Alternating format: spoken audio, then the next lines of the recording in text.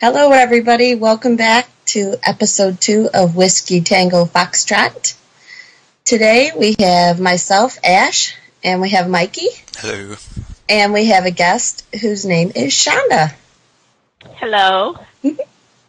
And I just want to thank everybody for listening last week. Mikey, how many listeners are we up to now? As of now, we got up to 68. So thanks 68. for listening. Excellent. That's so exciting because I thought that we would have like 7. And I didn't even know Mikey was going to put us on iTunes. Yeah. So I'm totally shocked and thrilled, and this is like really, really exciting for me. Yay, it's WTF! exciting for me as well. So thanks to everybody for listening, and special thanks to Mikey for doing such a great job putting everything together last week. I know it took him forever to put together the podcast, to sign us up for all the different things, and he knew right where to go to sign us up for things, and I don't even know what all he did. Oh, it was nothing really. And Mikey made a blog for us, and you can check us out at WTF-podcast.blogspot.com. Oh yeah, I want to say something about that actually. Go ahead. If on the iTunes store, there's a link to our website, and that is our website, so that should work now. I know it didn't work. Yesterday actually, I changed it yesterday. And also, the show notes last week, they were put in the description of the podcast on iTunes. So, and it was really awkward to read, and everything was all cluttered, and you couldn't click links or anything. So, from now on, I'll put a link in the show notes, the way I did in last time. But the link will go to the blog, and we'll have a blog post on there instead. So you can click everything, and it's easier to read. That's excellent. It makes a lot of sense to put it on the website, the blog site, instead of cluttering up the info section on the notes. Yeah. So, since people listened last week and got to know you and I, Mikey, I thought I would introduce Shonda. And so Shonda is a friend of mine who I've known for a year now. And just like with Mikey, I have not met her in real life yet. She's one of a group of friends who all became obsessed with Twilight after reading the series and surfing the internet, and we all ended up on a discussion forum where we just kind of started talking and everything clicked, and we've just been together since. And none of us knew each other till we met online, but since then, some of us have met the others. Most of us have met the others. Shonda is our cruise director because she plans our events, she writes the announcements, and she keeps us all on topic so we don't get off topic if we're having a meeting, which we have sometimes. And recently Shonda went to LA for the New Moon premiere and met up with 3 others in our group. And in addition to loving Twilight, Shonda writes some fan fiction, and she is married and has 3 kids. Yeah, so how's that that? would be me.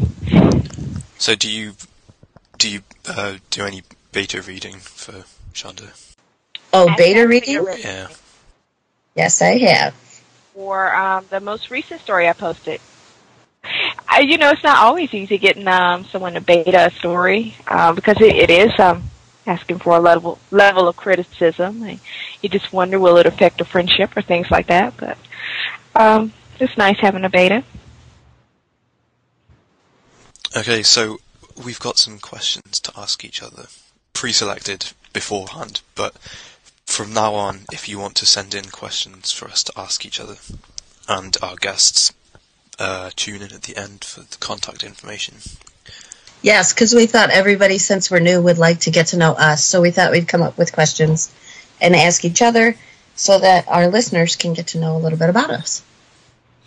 So I wanted to ask Mikey and Shonda what restaurants are near to your house, or which ones do you go to most frequently? I don't really go to restaurants unless you can't getting fish and chips or like takeout food. I would count that. Oh, okay. Actually, I would as well. Fair enough. Okay, I go to there's a place about a mile away in town. Yeah, it's a fish and chip shop called the Seagull. I have a question. Okay. Fish and chips. What type of fish is normally used in that? One day I would really like to have authentic English fish and chips. But what's the usual fish used? Usually it's cod, but more recently, because of like cod being over-farmed in the North Sea, they've been using haddock, I think. More recently. I've never had that. But never had haddock. You can still get cod, but it's more expensive. But yeah. Maybe worth it. Maybe. Now for us, we eat out frequently, but hardly ever inside the restaurant. We get a lot of takeout, but when I take the kids, they like to go to Steak and Shake. That is like our family restaurant, so to speak. They have their habits there. It's almost part of the process. If we go to the park, next place we go is Steak and Shake. Either that or take them to Starbucks, but that doesn't really count as a restaurant. That is that's like our thing. And it's sorry, go ahead. could I just ask, is Starbucks ridiculously overpriced in America? Well, yes. That's part of the experience, I think. So, Steak and Shake is basically it's burger and fries and milkshakes. There is no steak. That's just a misleading part of the name. They call them steak burgers, but you can't get steak. I feel kind of let down, though. They have those in Ohio, and they're like old. They're supposed to be mimicking like the 50s style diner, where you would go to get a burger and fries. Yeah, I think that's the theme. And then they give the kids little paper cars that are 50 styles cars that they play with. So, but Ash, what restaurants are near your home? Where do you frequent? We like Steak and Shake, but it's on the other side of town, and we only have one in our area, so we don't go there very often. My family favorite would be like Applebee's or Bob Evans. Bob Evans, I miss it. But my kids hate Applebee's, but my husband loves it, so it's always like a big fight of where we're going to go for dinner. Understood. Definitely understood. We had a few Bob Evans, but they did close. It was one of my favorites. Yeah, because the food was good and filling, and but there was the local one where I could get a family meal, and that one closed. And the one in the next town over, which isn't too far of a drive, that closed recently as well. So we're just out of luck with Bob Evans. My favorite type of food to eat is Mexican, but my husband doesn't like it. So for family places or places we frequent, I wouldn't say Mexican, but if I could pick anywhere, I'd go to any Mexican restaurant. I go to Mexican restaurants occasionally with coworkers who speak Spanish, and at some point, I don't get to order for myself. Once the waiter or waitress realizes that, there's someone there who speaks Spanish, I get totally cut out of the conversation. And so I find myself telling my companion, I would like iced tea, so it's just an odd thing that I've noticed, regardless of who I go with, the first time they speak Spanish, it is it for me. I can just be silent now. So I have one more question. Shonda, what would be your idea of a fun night out? A fun night. I find more fun nights are just like hanging out with girlfriends, and we go somewhere. Typically, we go somewhere we've never been before, just for the newness of the experience. I'm sure, like if I go with my husband, there's a certain type restaurant we'll go to, because he pretty much likes the same things over and over. So we'll pick something different. We'll order. Everybody has to get something different. 'Cause what's the fun in eating off somebody's plate if they have the same pasta you have? So that is the fun part. We sit and chat. It's fun for me if I'm not the driver, in which case I can have a glass of wine or a cocktail, which is also nice. And then just the chit chat, just the communing with the girls. That is a fun night. For me, a fun night with my husband is just hanging out together. Just not just me and him. The kids can be there as well, But if we're, watching something and we're, really connected, and that's a fun night. Evidently, I'm not a very exciting person. I just listen to myself, and wow, I am an easy date. However, if you've ever noticed, yeah. Okay. Now, Mikey, on the other hand, I don't know what you are at all. I listened to the last podcast, most of the last podcast, so I sort of know you. But I do understand you're quite the Harry Potter fan. And I guess we've actually already touched on this. You do read some fan fiction, which is fiction that's derived from the original story and written by, fans. Now, I read a lot of Twilight fan fiction. It's kind of my thing right now, and some of it I read is written by British writers, and the words and the terminology, and sometimes just the way things are put together is so uniquely British. And there's some big telltale clues, like if they sit down and the guys are chilling and they're watching American football. And it's funny because Americans would never refer to it as we're watching American football. That's, one of the big giveaways. And sometimes they're having a burger and chips. And naturally, I always think they're having potato chips first. And then I catch myself and realize those are the French fries. So there's some telltale giveaways. And if you're reading Harry Potter fan fiction written by Americans, what are the kind of telltale giveaways that just kind of point out that the person doesn't quite have the grasp of the lingo or the culture? The worst example I've seen was, as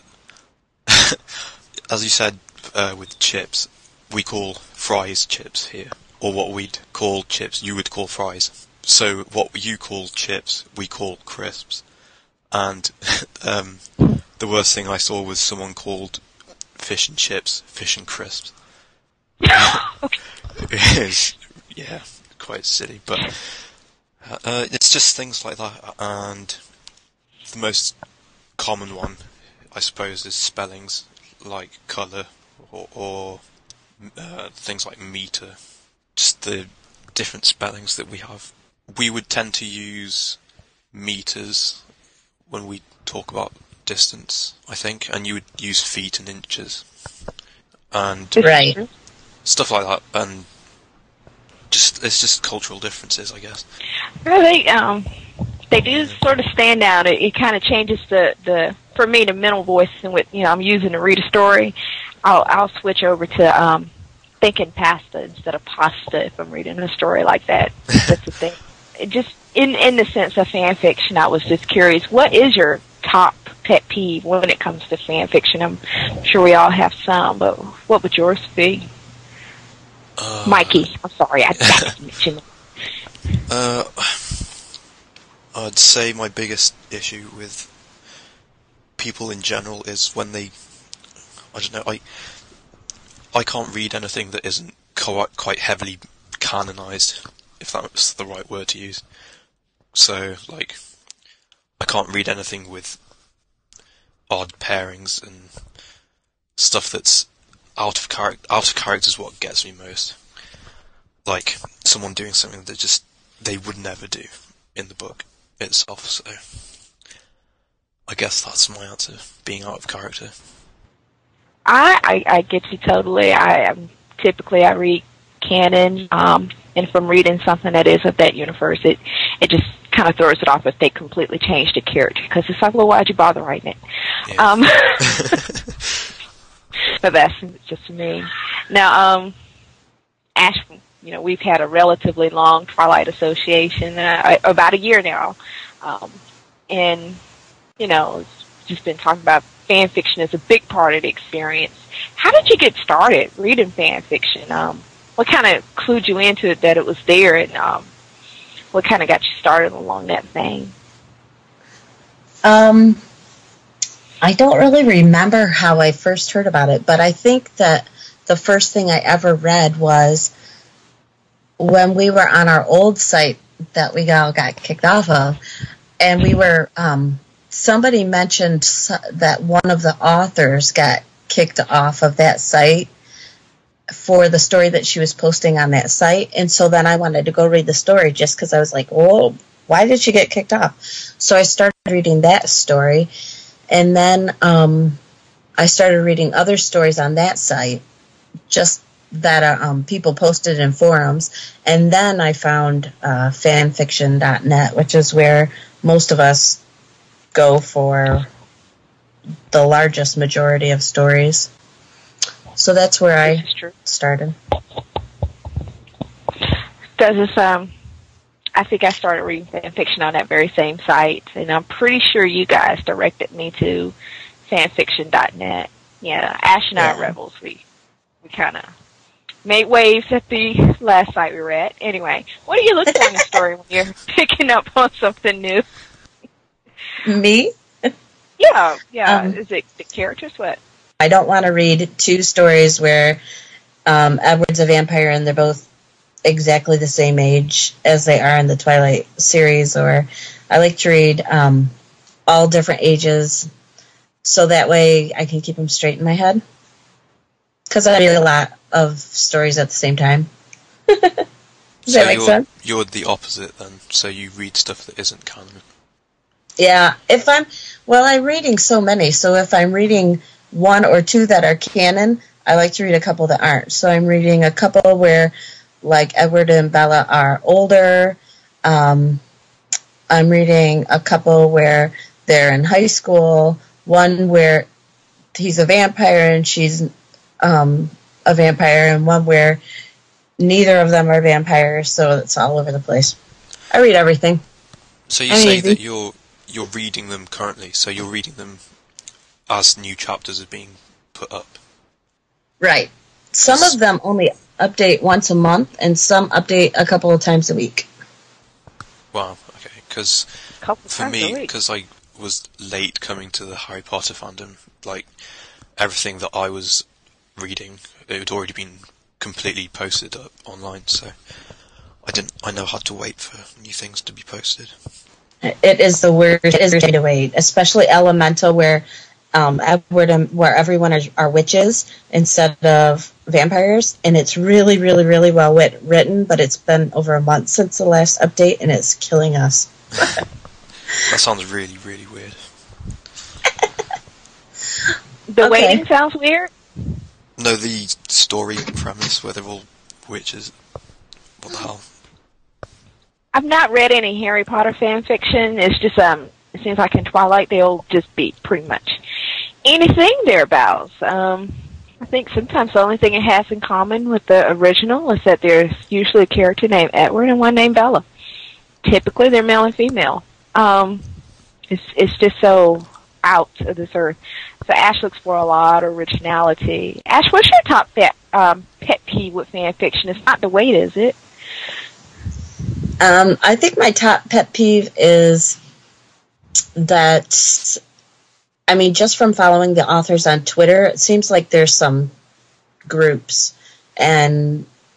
or maybe not necessarily among the authors, but people that don't like the stories spend a lot of the author's time, I guess, arguing. So that's kind of a big thing going on right now, is different. But mostly, I don't know, I don't really have any pet peeves. It really, really bugs me if there's grammar and spelling errors, but I just don't read them then. Oh. So. Should offer your services. Well, anyway, so I have some short questions just to help move things on a bit. First one, okay, for both of you. What was the last song that you listened to? The last song I listened to was Alice from the Alice in Wonderland soundtrack. Oh, that was the last song I listened to as well. Well, the last song I listened to was Lines in the Sand by Dream Theater. Not that anyone will know who Dream Theater are. I never heard of it. Mm-mm. No, it's just like you switched to a different language for a moment. Okay. It's a progressive metal band from New York. Okay, next question. What was the last live production that you went to? Like, including live music, musicals, the theatre, stuff like that. What's so funny? Nemo on Ice.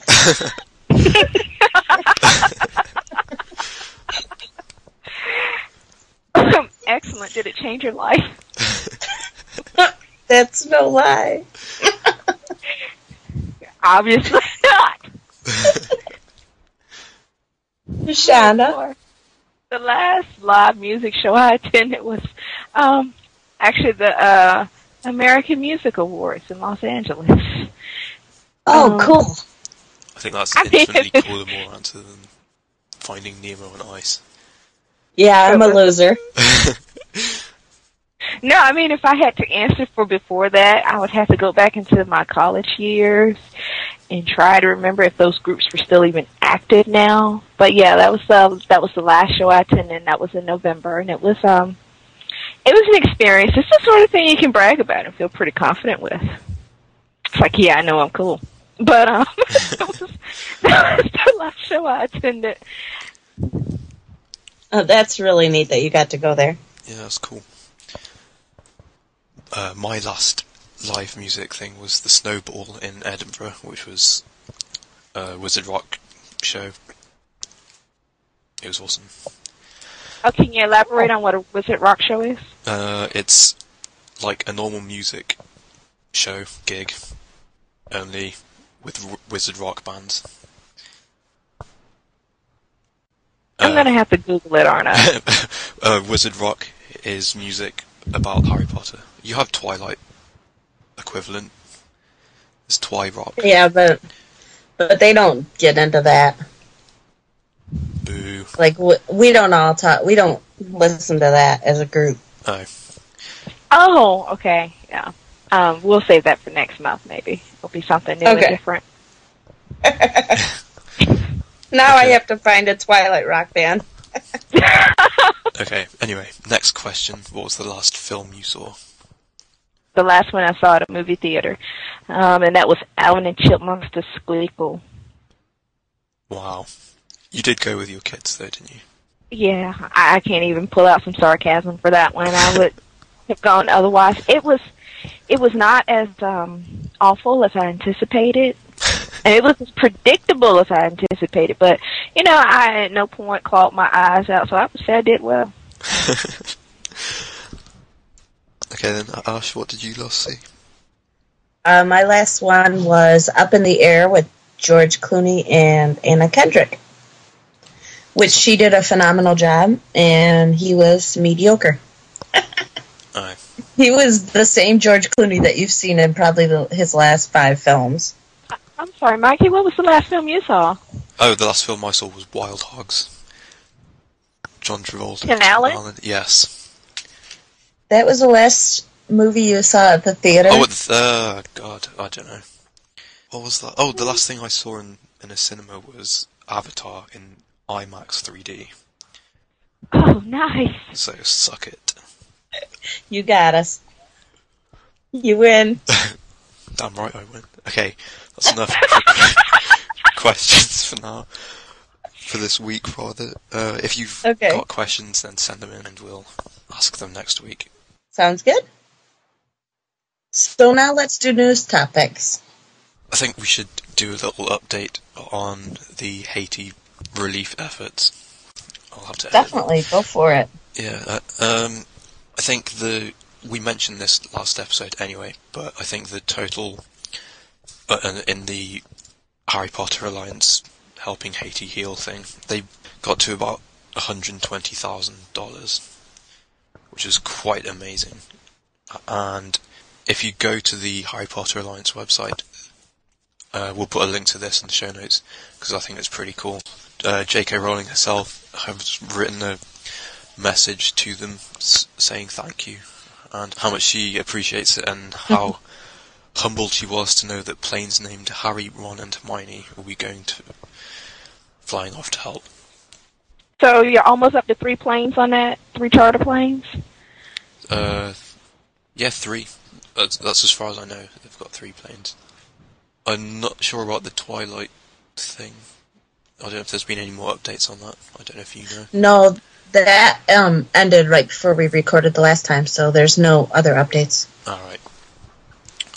Well, there's one other charity effort that I wanted to mention, because it'll be related to discussions later on in the episode, but the Bungie effort raised over $150. Bungie is the company that makes the Halo game series, and they had a special T-shirt limited edition thing, and all their profits that they got from selling that T-shirt, they all went to the American Red Cross, and they made about $150,000, which makes the Harry Potter Alliance thing seem pretty amazing next to that. Moving on, we've got some game news. In the last week or so, there was an event held by Microsoft called X10, and it was sort of a conference where they released some new games for the Xbox 360. Well, they didn't release new games, they showcased them to press and I guess the public. So a lot of new trailers and things have surfaced. One of the things that we got a glimpse of was the new Xbox Live Arcade extension sort of thing, which is like, I think it's called the Game Room or something like House Party, I don't know what it's called, but basically you have your own virtual arcade and you can put your own games in and get your friends to come over virtually and they can play your games. And one of the games that's coming out for that is called Toy Soldiers, which is a tower defense game set in World War I sort of era. It's pretty cool. May I ask one question about it? Oh. Yeah, go ahead. Because the virtual arcade is kind of throwing me here. So does that mean your friend doesn't have to have a game? You can kind of host it so they can play it although they don't actually have it? I'm not too sure, actually. I've not read anything about it. This is word of mouth sort of thing, watching interviews. From what I gather, it's all virtual, so like your friends can join you over the internet and come into your virtual arcade, and they pay credits or something. Or you buy credits and then you can play a game. You can play like one level of a game for so and so credits, something like that. I'm not too sure how it will work. And it seems like they're making a big deal out of it, but I don't see many people using it, unfortunately. Oh, so they'll just keep promoting it till it catches on, or they'll let it go. Yeah, it seems like a gimmick that people will try at the start, but then it just seems like so much hassle that it won't catch on. I don't know. Okay, so another game that we saw was Lost Planet 2, and they showed some, I think it was some footage from the co-op campaign, and the co-op characters will be very customizable, to the point that they've got some guest characters in from different games, such as Gears of War and Resident Evil, and also Killzone 2 from the PlayStation 3, which is a very cool game. There's also Fable 3, Dead Rising 2, and the downloadable content for Left 4 Dead 2. And the big thing that we'll be talking about this week, the Halo Reach multiplayer beta will be coming out on May the 3rd. There'll be more about that later on in the show. Mikey, those all sounded pretty violent. Were they all gun war type things? All except... No, yeah, they're all shooting games, pretty much. Fable 3 is probably the most light-hearted of the games, even though it does have some adult themes in it, but it's all funny and brightly coloured and nice. In Fable 2, I think they're carrying this on into Fable 3 as well. You had a dog that was your companion throughout the game, and they tried their hardest to make him seem like a real dog, so you could like play catch with him and cool. stuff. It was pretty cool. It does sound cool.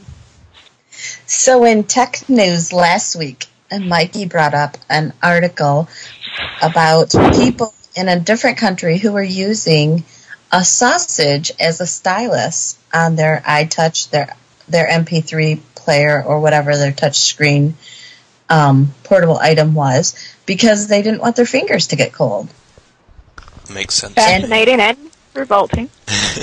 Fascinating and revolting. And tasty. Well, now there is a new product, which we will show you a picture of and put the link up, called 180's gloves, and those will replace your sausages. So no more sausages.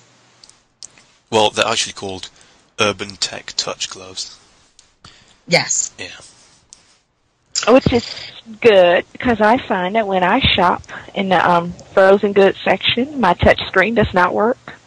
And so I could have a glove for shopping. Yeah, my hands get so cold that it won't react. There's no reaction. I'm not sure why, but yeah, if I blow on a bit, suddenly I can use my phone again. But I have a trackball as well. But it's just inconvenient because sometimes you need to make a call while you're buying broccoli, and it happens. Well, when I'm at work, I'm usually in front of a fridge for like 4 hours. I can still operate my phone. Maybe I just have good circulation. I don't know. And you're allowed to use your phone at work. That is good too. Well, no, but no. What I do is when I try and spend as much time in the back of the shop as I can, so I can listen to music, because we're allowed to listen to music technically when we're not on the shop floor. So I whip out my iPhone and play some Chili Peppers or something. Oh, good. Yeah. So the neat thing about these gloves is that there's a little spot on the fingertip and on the thumb that mimics your hand. So you won't have to take your glove off to use your touch screens, because this tiny little dot on your fingertip will work it fine. And they're pretty cheap, only about $40. I didn't think that was bad. $40. Well, I know, only about $40. I have a better solution. Put your hands in your pocket so they'll stay warm. And then take it. Or buy a sausage. Or buy a sausage, yeah, and then you can at least eat the sausage. Or blow on your hand before you use it on the phone. Just yeah. And there you go. See, I saved you $40 right there. Since you put this link in our notes, I've seen some woolen gloves, but they're like fingerless gloves. It's only your finger and your thumb that are fingerless, so you can operate your phone. Right. I have 2 pair of fingerless gloves now, because I kept having to take my glove off to use my phone or change my music or whatever, and then put it back on while I was driving, and that was too distracting. So I got some fingerless ones, and it works fine. And I like to call them tramp gloves. Tramp gloves? Yeah, because tramps wear them. Oh, tramp being homeless person. I think there's a difference in meaning if you cross the Atlantic. That is true. Tramp means something else in the U.S. Right. Would you like to explain for our British listeners? Usually tramps are women who are pretty easy. Right. Is that a good explanation? Yeah. Moving on, I think. I think you two wanted to talk about some movie trailers. Right. I picked 2 trailers that are coming out, and 2 different movies coming out in the next month, and I thought we could just talk about the trailers that we watched. It's coming out on February 19th in the U.S., and I think it looks terrifying. Oh, this was on the Super Bowl, wasn't it? I remember this. Yes. You watched the Super Bowl? Well, no, but I watched the different commercials. He watched all the commercials ads. are bigger than the game. That is excellent. They're more universal, I suppose, in appeal. I watched the game for the commercial. So this movie is directed by Martin Scorsese, which I think he's makes pretty scary shows.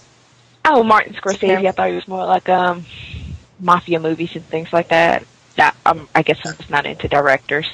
Oh, he also directed The Departed. That comes up in the trailer, doesn't it? That's a gangster film, I think. Right. Mm-hmm. Yeah, I've seen that. That's got a very depressing ending. Spoiler. Well, I think Shutter Island looks like it's going to be kind of like have a lot of plot twists in it, as well as being terrifyingly scary. I'm not into scary films. I'm sorry. I don't know if I'll go see it or not. It looks too scary for me. It's more of a, DVD movie for me. I would like to see how it ends to see if I want to invest the time in watching it develop. You want to see the ending first? Yeah. Okay, that is a Shonda thing. Yeah. I do that with books too. And the second movie, which it comes out in the U.S. on March 5th, is Alice in Wonderland, directed by Tim Burton, and starring Johnny Depp, Mia Wasikowska, and Helen Bonham Carter. I butchered her name, I'm sorry. Which one? Did you guys watch? I didn't mess up Helen Bonham. There's an A. I didn't type it right. I'm sorry. I knew that even. I even knew that. And Well, there's a shock. Johnny Depp and Helen Bonham Carter being in a Tim Burton movie. I know. What do you know? I think this movie looks kind of scary. I'm not sure I'll take my kids to this one. I felt the same way. I saw the trailer at the movie theater when I took the kids to see Alvin and the Chipmunks, and I thought it was kind of disturbing, and I didn't want to see it. I don't know if the kids would be scared, but I thought I would be. It's a must-miss for me. I may watch it if it's on cable one day and I don't feel like getting a remote, but the cinema photography just looks kind of scary to me, that's all. Yeah, it's very... Well, it's Tim Burton, first off, but... Right. Yeah, I don't know. I haven't seen the Disney one either. Oh, you haven't? No, and this doesn't make me want to watch either of them, watching this trailer. Well, this one is like Alice is older and she goes back. Right. So it's like a sequel. I guess. I think it looks neat, and I like Johnny Depp. I like how he plays really odd, awkward characters. He's not afraid to get out there and play somebody who's really, really strange. So I'm excited to see it. No, nobody else wants to. Okay. I don't know. I know, I like Johnny Depp. I had actually read this on Twitter where someone was comparing his inspiration for this role as being Madonna, that for some reason, I guess the Mad Hatter looked very Madonna-like to them. Madonna the artist, not Mother Christ. It was just different. And since it was on Twitter, naturally it had to be Alex Mraz, because who else do I follow on Twitter? Anyway, moving on. That's just a bit more about me need to know, right? So then I saw that the soundtrack comes out March 2nd called Almost Alice, and I bought 2 songs from it, Alice by Avril Lavigne and Follow Me Down by 303. Yeah, I liked Alice by Avril Lavigne. I thought it was a pretty good track. I thought it was good too. I liked it. It was kind of like haunted almost. I really, really liked the sound, the tone that song set. And when I listened to Follow Me Down by 303, I liked it, but it kind of reminded me of like a mainstream pop rock type of a song. And I thought that this album was supposed to be really alternative. So I was kind of like, is this alternative album or not? So my take on these songs, first off, not something that I would usually listen to. But right. I have been exposed to Avril Lavigne in my past, and this just sounds exactly like an Avril Lavigne song. Only with, like, creepy circus noises at the beginning. I actually think this sounds better than some of her other songs, so it's kind of dark. I liked it. I've not listened to a lot of Avril Lavigne, so to me it's just it's a good song, and that's about it. But you know, I don't have a knowledge of her whole body of work to compare it to. Yeah, I don't listen to a whole lot of her. Okay, so now we were just going to say a quick little bit about Hunger Games, because I promised on the last episode that I would read the first half of the book before today, and we could talk about it. But I read the whole book last night, and it's fantastic. It's such a good book.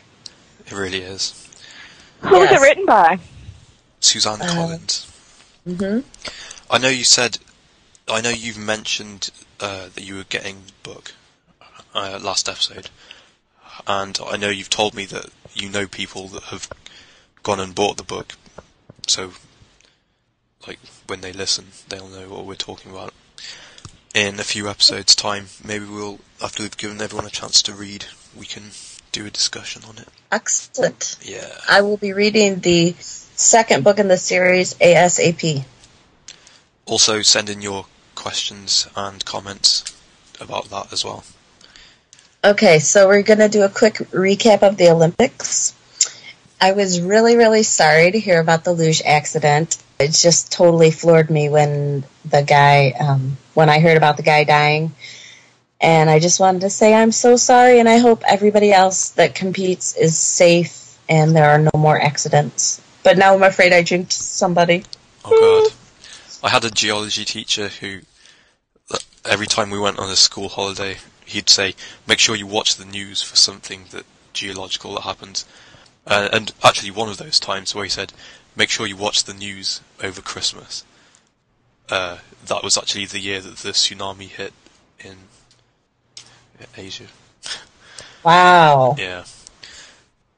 So I went to the Olympics Vancouver 2010 website, and I just wanted to give a medal count recap. The U.S. has 24 medals right now. Germany has 16. Norway has 12, and then it goes down to 9 for Korea and 8 for Canada. And I can't see Great Britain on this list. Now, I do actually have something to say about this. Since I saw you put in this snide remark about England not getting any gold medals. Although apparently we did get a gold medal that I wasn't aware of. Only because I told you. Yeah. But I've heard that apparently during the recent financial recession, the company that sponsored the English athletes, it went into administration. So our athletes are having quite a lot of trouble actually getting out to Vancouver. Oh, so that's why there's not a lot of athletes. I assume so, yeah. That's what I've heard. I don't know if that's true, but it makes sense, and I'm sticking with it. Well, I just want to say congratulations to Amy Williams, who won the first UK winter gold in 30 years. Yay, Amy! Wow. See, it doesn't get cold enough here to do winter sports, I don't think. We don't get enough snow. Oh, maybe that's why. Yeah. Although Jamaica had a bobsled team. Oh, whatever. And want to follow the Olympians on Twitter, the link so that you can all you do is click on the link and it'll show you all the Olympians' most current posts, which is kind of fun. And I spent yesterday Twitter stalking all of the Olympians to see what they're doing. Wow. Okay, so I'd like to move it back to the trailer talk. Ash had mentioned some movie trailers, but I'd like to talk about a game trailer that came out fairly recently. And it's the Halo Reach trailer, or actually it's a little video documentary thing talking about stuff they're doing on the game. And I brought in some friends of mine who are also pretty big gamers, and we had pretty lengthy discussion, so we're going to split it up over maybe the next 2 or 3 episodes. So we'll play the first part now, and I usually put the pictures in the little album art little box for you to look at, but because we're going to be talking specifically about Halo for an extended period of time, I'm not going to be putting many pictures in, just so we don't piss off Bungie or Microsoft. But anyway, here's the first part of our Halo Reach discussion. Okay, I'm here with my friends Tom and Nick to talk about the new Bungie game Halo Reach, set to come out in Fall 2010. Fall 2010, there you go. So, I've prepared some questions, I guess.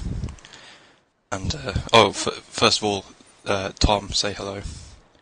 Hello. There you go, so now you know Tom's voice. And Nick, say hello. Hello. There you go, okay. So, we've all seen the trailer, and we've all seen the new vidoc, and there'll be links in the show notes. So, I think the first thing that hits you is the much improved graphics over Halo 3. That's not that hard, to be honest. But, I know, yeah. but, well, I've heard a lot of people say, from the jump between Halo 2 and Halo 3, they said, oh, Halo 3 looks just the same as Halo 2. That's not true at all. Exactly, and they some were people have quite been saying, different. like, oh, it just looks the same as Halo 3. And Well, no, it definitely looks different to that. Yeah. Definitely. I think a lot of people's issues with the graphics of Halo 3, I think when it came out it looked good, in fact very good, one of the best. But I think because people have still continued to play it for so long, it's being compared to new releases, and that's just Well, it didn't help with like Modern Warfare, the original one coming out roughly. That was pretty soon, wasn't it? After Halo, and COD's always had really good graphics, so it's hard.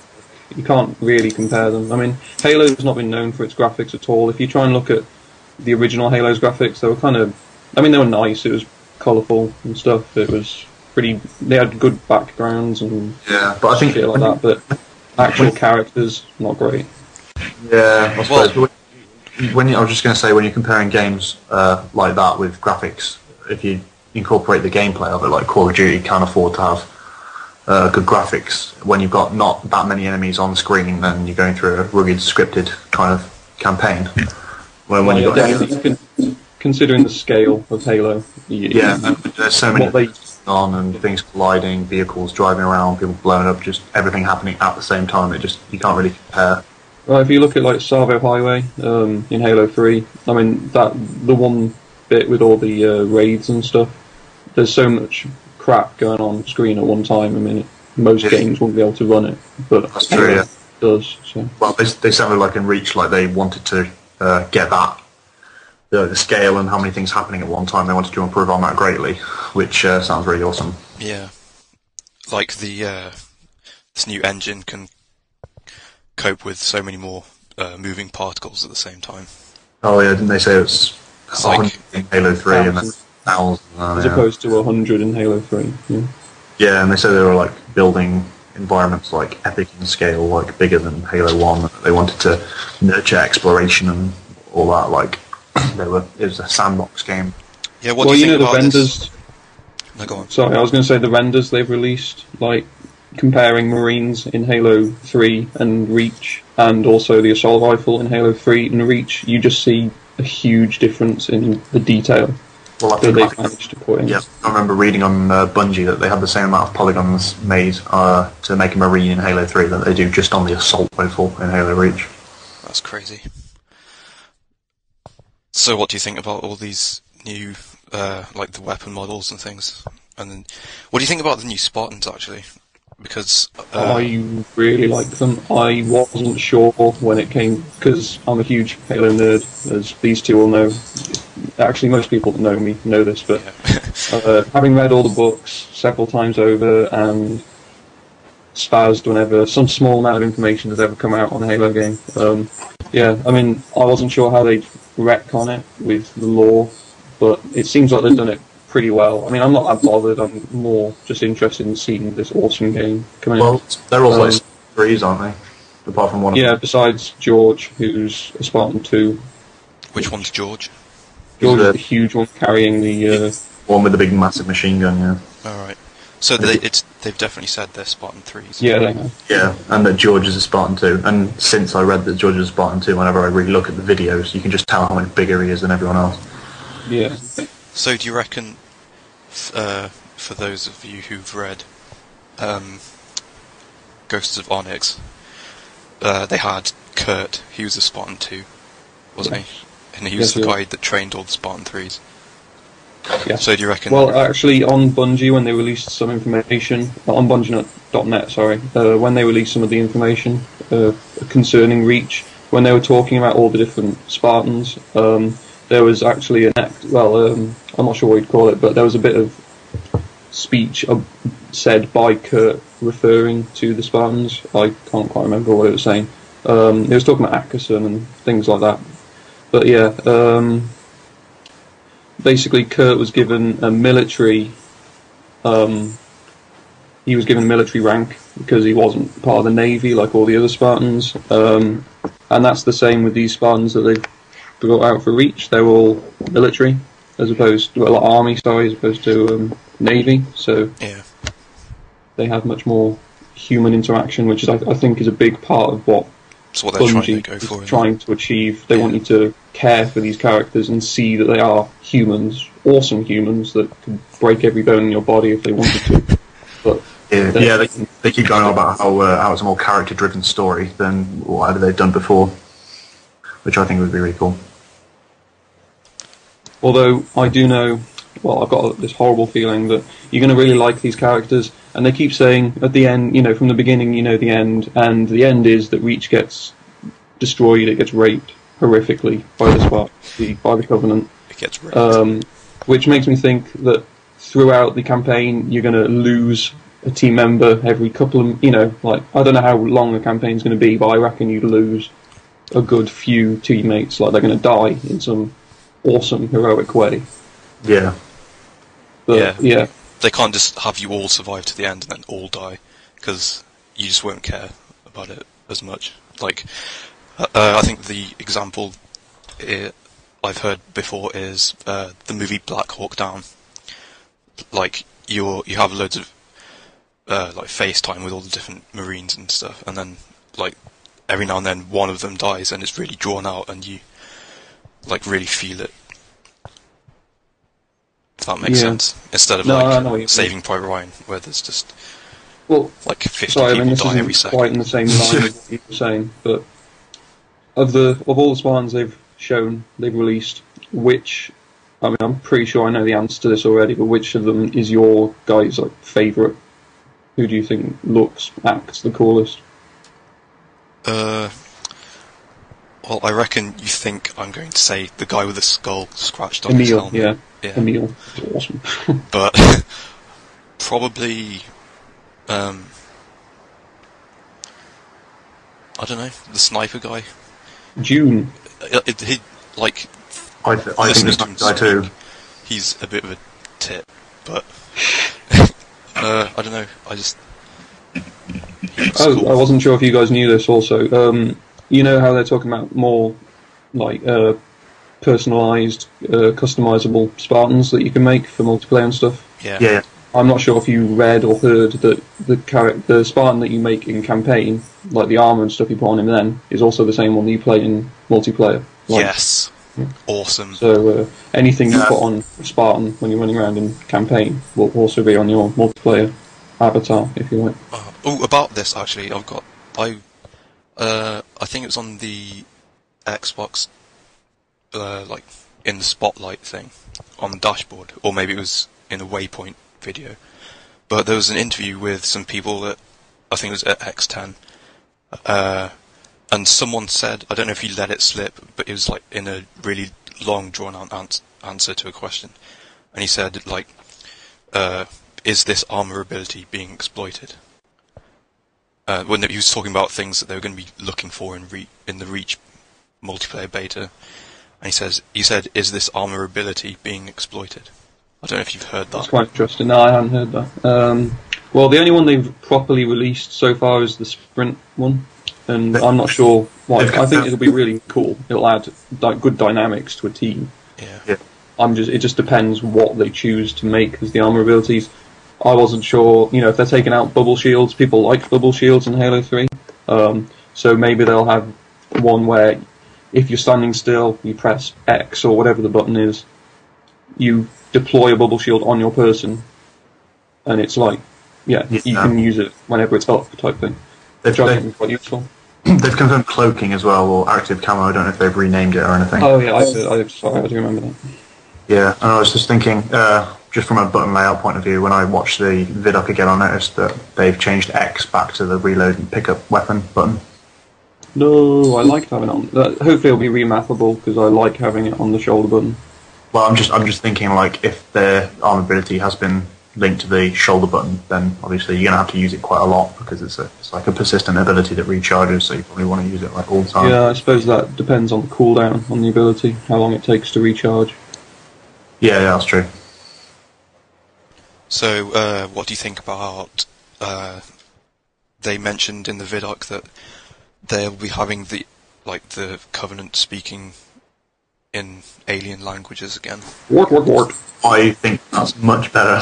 Yeah, it's much more, well, I don't know, there's only a certain amount of immersion you can get in Halo, but, you do fear an enemy that you don't understand, and by making them speak English, in 2 and 3 and ODST, because you could understand what they were doing, there was a lot less fear, I suppose. I don't know. I never really felt scared ever playing Halo. Besides when I first met the Flood, that was kind of freaky. Yeah, I think. Yeah. So you won't miss the grunts talking about food nipple.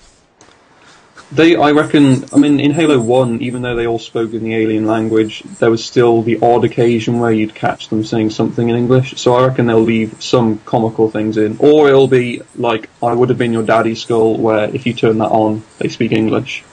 Oh, I'd like that, actually. That would be a good idea, yeah. Yeah. So, we mentioned before that it'll be a sandbox game. So, that means, well, what does that mean? One of you explain it. I guess everything will be going on in the background without your influence. That seems to be what they're getting at anyway. It's going to be much larger in scale. There's going to be far more things on screen at once for processing. I read somewhere AI and stuff will be fighting, sort of scripted while you're not there. Oh, no, sorry, they'll be all fighting, and then the closer you get to them, they, react to you getting closer. Right. And then you influence what they do, type thing. But they will be fighting without you around. It sounds a bit... I was just going to say, if anyone's played that game Stalker, where you're in the post-apocalyptic war zone of Chernobyl, it's got a lot of AI fighting each other when you're not around, and that influences the game. I think when I first heard about that, I thought it would be a lot like that. Oh, yeah, so I haven't played many games like that, to be honest, so that probably sounds a lot more like it. Yeah. So it won't be much like, say, on Outskirts on Halo 2, you get to a point, waves of stuff come in when you're in that courtyard, and you always know where all the snipers are going to be. And you always know, you always know exactly where to aim because the hunters come through the door in the same position every time. I think there will be situations like that. Yeah.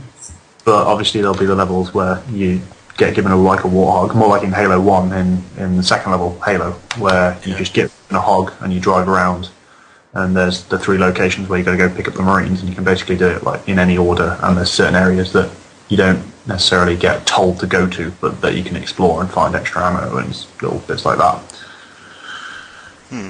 That's the thing about Halo 2 and 3. They've both been a lot more linear, I think.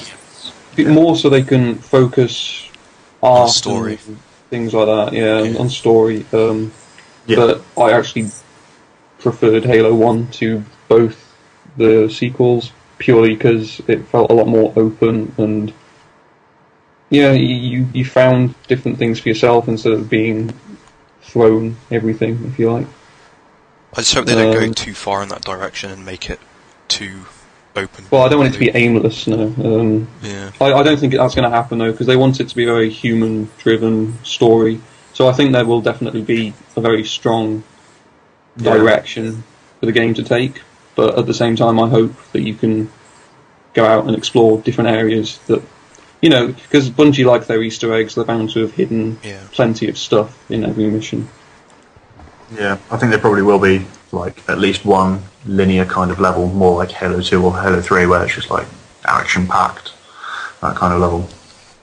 Well, I was surprised with Halo 3. In the first 2 Halos, the first level of each game was set on a spaceship, a human spaceship, and you had to fight your way through it, killing all the Covenant on the way. And it basically showed you how the Covenant were kicking humans' asses, because that's what they do. That they changed that with Halo 3, and I really disliked the jungle level. I just thought that if that would have been a second level, I wouldn't have minded it. I thought for the first level of Halo 3, at the end of Halo 2, Chief's on the Covenant on the Fallen. I definitely thought the first level of Halo 3 was going to be on board that Forerunner ship, like fighting through all of Truth's brutes, and then like you jump out as like at the end of the level. That's really what I thought was going to happen. Well, my impression at the end of the credits on Halo 2 was that he was alone on that ship.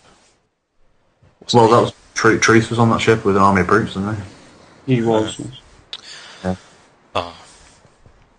Well, never mind then. Well, there was a series of comics released, Halo Uprising, the comics, that they meant to bring out all before Halo 3 came out, but they screwed up majorly and only released one before Halo 3 came out, and there was like another 4 editions. They released all of them now? They're all out now. I haven't right. seen them because they were all extremely expensive, and I can just go on Halo Wiki or something like that and find out what was in them. Basically, and they detail everything that happened between Chief getting on the ship. He actually got captured and tortured and stuff like that. It's stuff you don't know, but then, at the end it shows him jumping off the ship.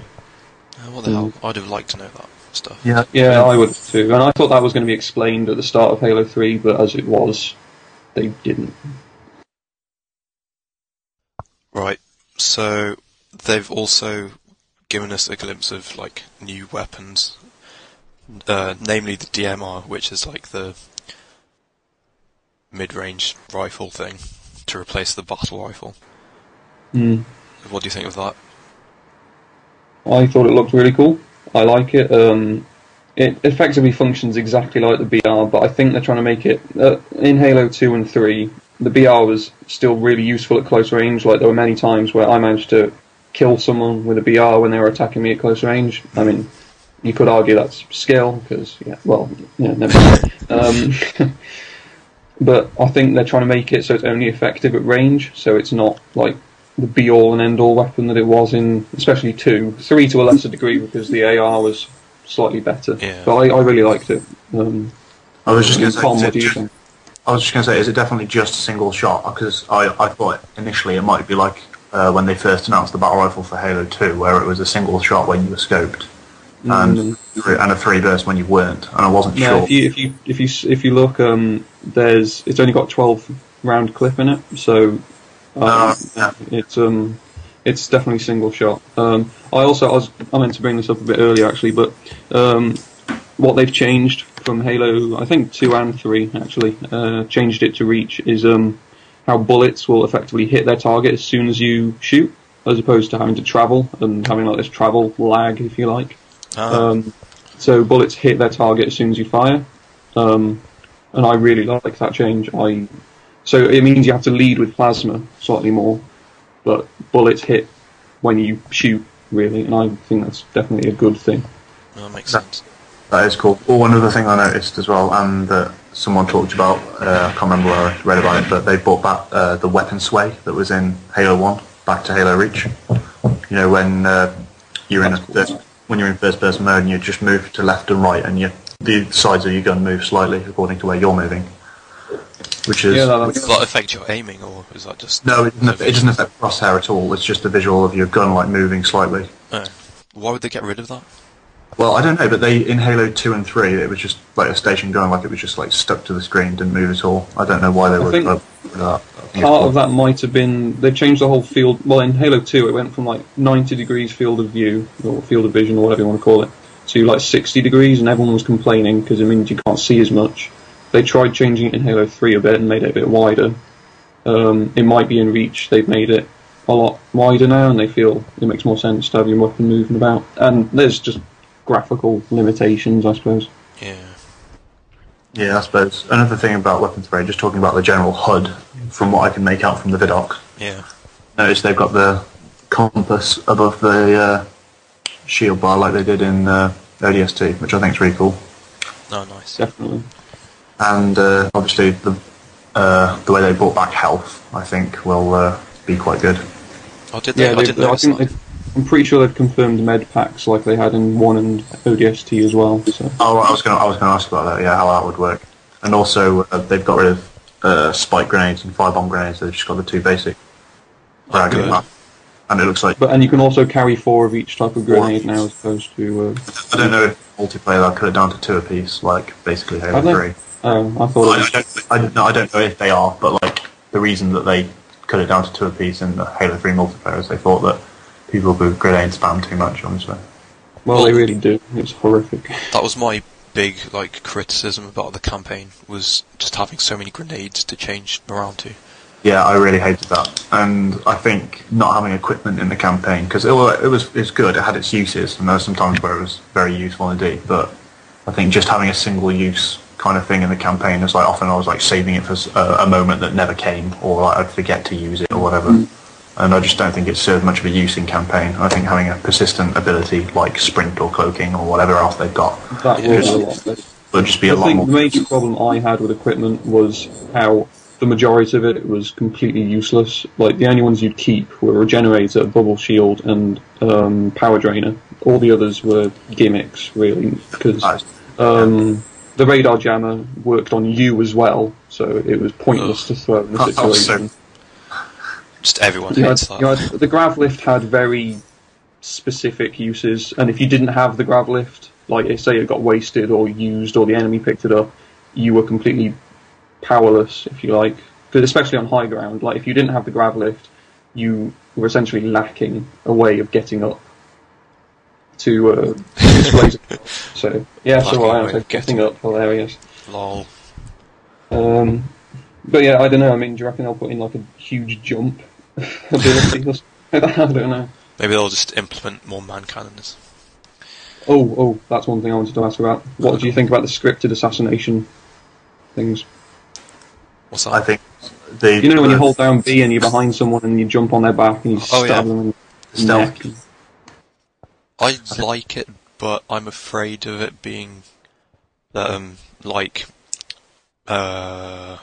Creed or something, where you only have a set amount of different animations for kills, so it might get boring really quickly.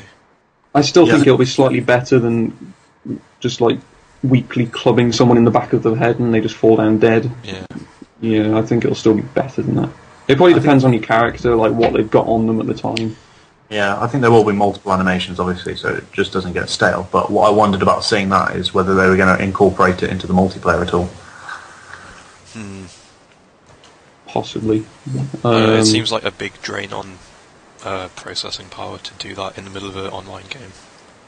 Yeah, well, I mean, Sorry, carry on. Well, I just thought that the animation for it, he climbs on the back of the Elite, because the Elites are much taller, so that wouldn't really work on... I was just going to address... I mean, this is a different game completely, but I've seen some evidence of the AVP demo, the Aliens vs Predator game they're bringing out. That's actually out now. Is it actually out? Okay, fair enough. I've just seen the demo, but anyway. There's special assassination things that I think the Predators, and both the Predators and the Aliens can do, but one thing that I saw many people complaining about was how you'd be assassinating someone, and then as soon as you'd finished, someone else was right there, or they were shooting you during the assassination, and you'd die straight away. So if they do keep it in multiplayer, I played the demo, and that was a problem. It was extremely annoying.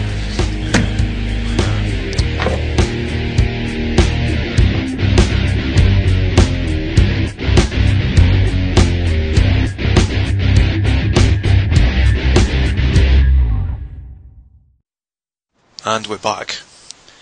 Fantastic. Yeah. So I hope everybody enjoyed that. Yeah, I hope you didn't get too bored by all the gamer talk. Let's move on to our weekly favourite app or website section. Go ahead, Shonda. My favorite pick this week is Visual Voicemail, which is probably not a new thing, but it's something I recently put on my phone because I hate to call and check my voicemail. I like for it to stay full so people can't leave me any messages. But with the Visual Voicemail, it's just a little bit less painless. It's a click instead of making a call. I never have to hear the automated voice. I can see my new messages, play them on the screen. And the best part is, I don't have to listen to any part of the message. I can just delete it immediately. It's very convenient for me. So this is for your cell phone? It's for my cell phone. I use a Google Android. It's the G1. It's not the new cooler ones that came out right after I bought my phone.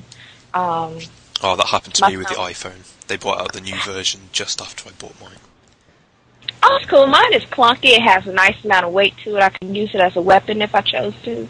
And I like it. We all look for the things we look for, right? And so the visual voicemail is doing it for me now. It was quick, easy, and free. I like free as well in an application.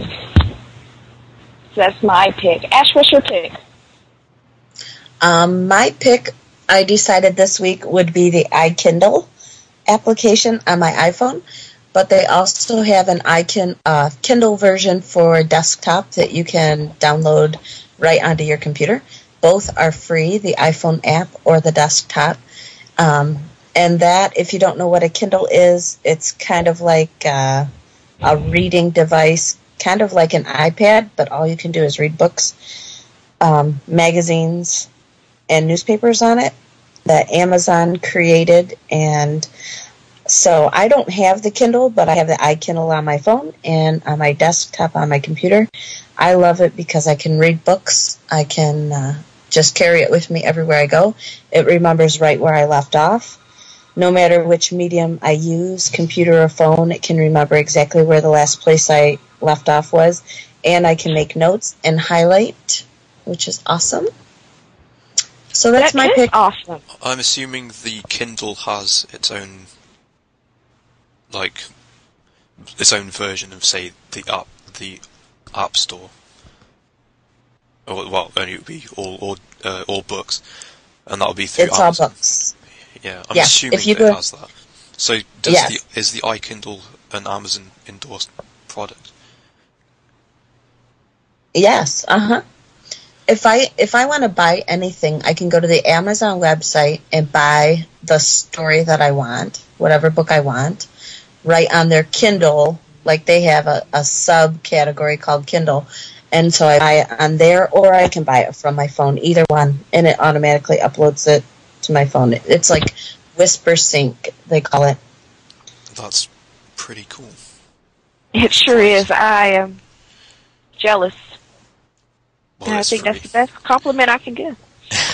Well, it is free, so that's nice. And you just have to buy the books, and the books don't cost as much because you're saving trees and binding and all that.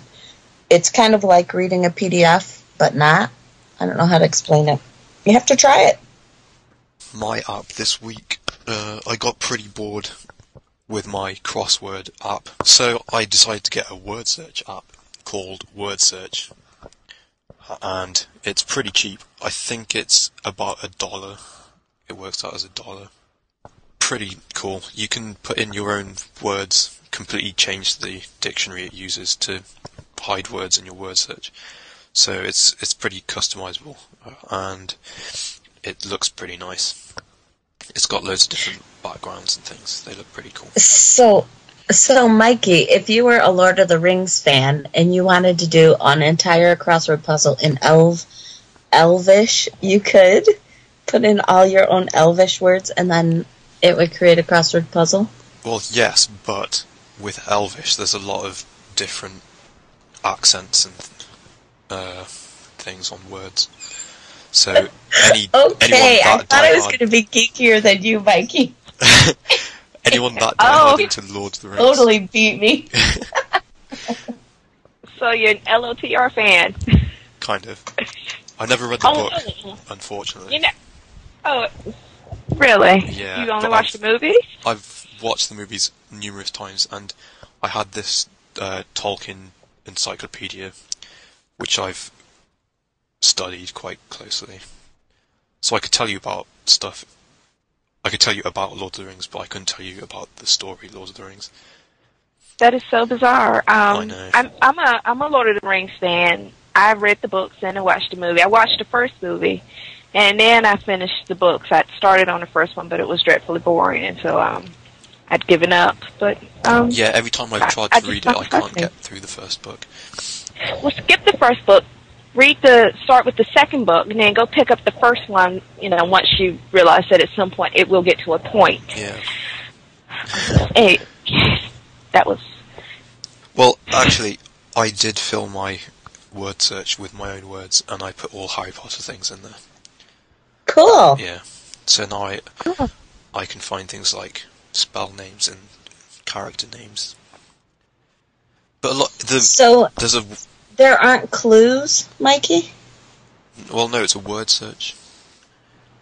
It just has a list of words. And I gotcha. Never mind, ignore me. And there's a limit on how big the words can be. They've got to be like between 5 and 8 letters long. Just kind of annoying, but still. Yeah, I can see where that'd be annoying. Yeah. Like, I wanted to put Dumbledore in, but it's too long. Oh, actually, I've got one more app that I just want to mention, and it's the Battlestar Galactica Cylon Bobblehead app. It's free, and it's completely useless. But if you shake... It's free and it's completely useless. Yeah, but if you shake the old-style Cylon, it does say something. Don't know if you heard that, but it says "by your command." I heard it. Yeah. Okay, that's it for the app discussion this week. Battlestar Galactica. Yeah, you need to watch. And you snuck in 2, and we could only use 1. I don't think that's quite fair, but let's go on to the next thing. Well, have you got anything else to talk about? No, just felt like being content. Well, there we go. So we've reached the end of our show. I think I'll do a poll this week, or I'll try to, and find out what people's optimum length of an episode should be. So we can use that as a guideline for future episodes. Sounds good. So we've got a little person in our logo, you may have noticed, and that's our mascot. And we think he should have a name. So it's open to you listeners to name him. We'll keep this going for maybe 2 or 3 weeks. And just send in your names, suggestions, and we'll eventually pick our favourite one. Or maybe we'll hold a little competition and people will vote. We don't have a prize yet. We'll think about it. Or maybe send in suggestions for a prize, a realistic prize, when you send your name suggestion. And $200. That's a bit optimistic, yeah. So, but yeah, try and think of something relevant to our show, which is largely irrelevant to most things. So, yeah, there's something to think about. Okay. Yeah. You made that rather difficult. Relevant to something that's irrelevant. Nice. So I love our little guy, and I just think he needs to have a name, because he kind of looks sad, but he looks like he's almost about to smile or cry, one of the two. So if you want to send in a name, or you want to send in questions for our questions thing at the start, or if you want to send in comments about the show, feedback, which is greatly desired. So hopefully we'll get some this week. You'll either have to send it to us over Twitter, which our Twitter username is WTF_podcast, or you can send us an email to our address, which is podcast.wtf@googlemail.com. And yeah, thank you to our new followers, by the way, on Twitter. Yay! Yay. Our followers are the best. Please rate us on iTunes. Yes. With a good rating, please. Yeah, good rating. Should have mentioned that. The more stars, the better. And reviews as well. And spread the word.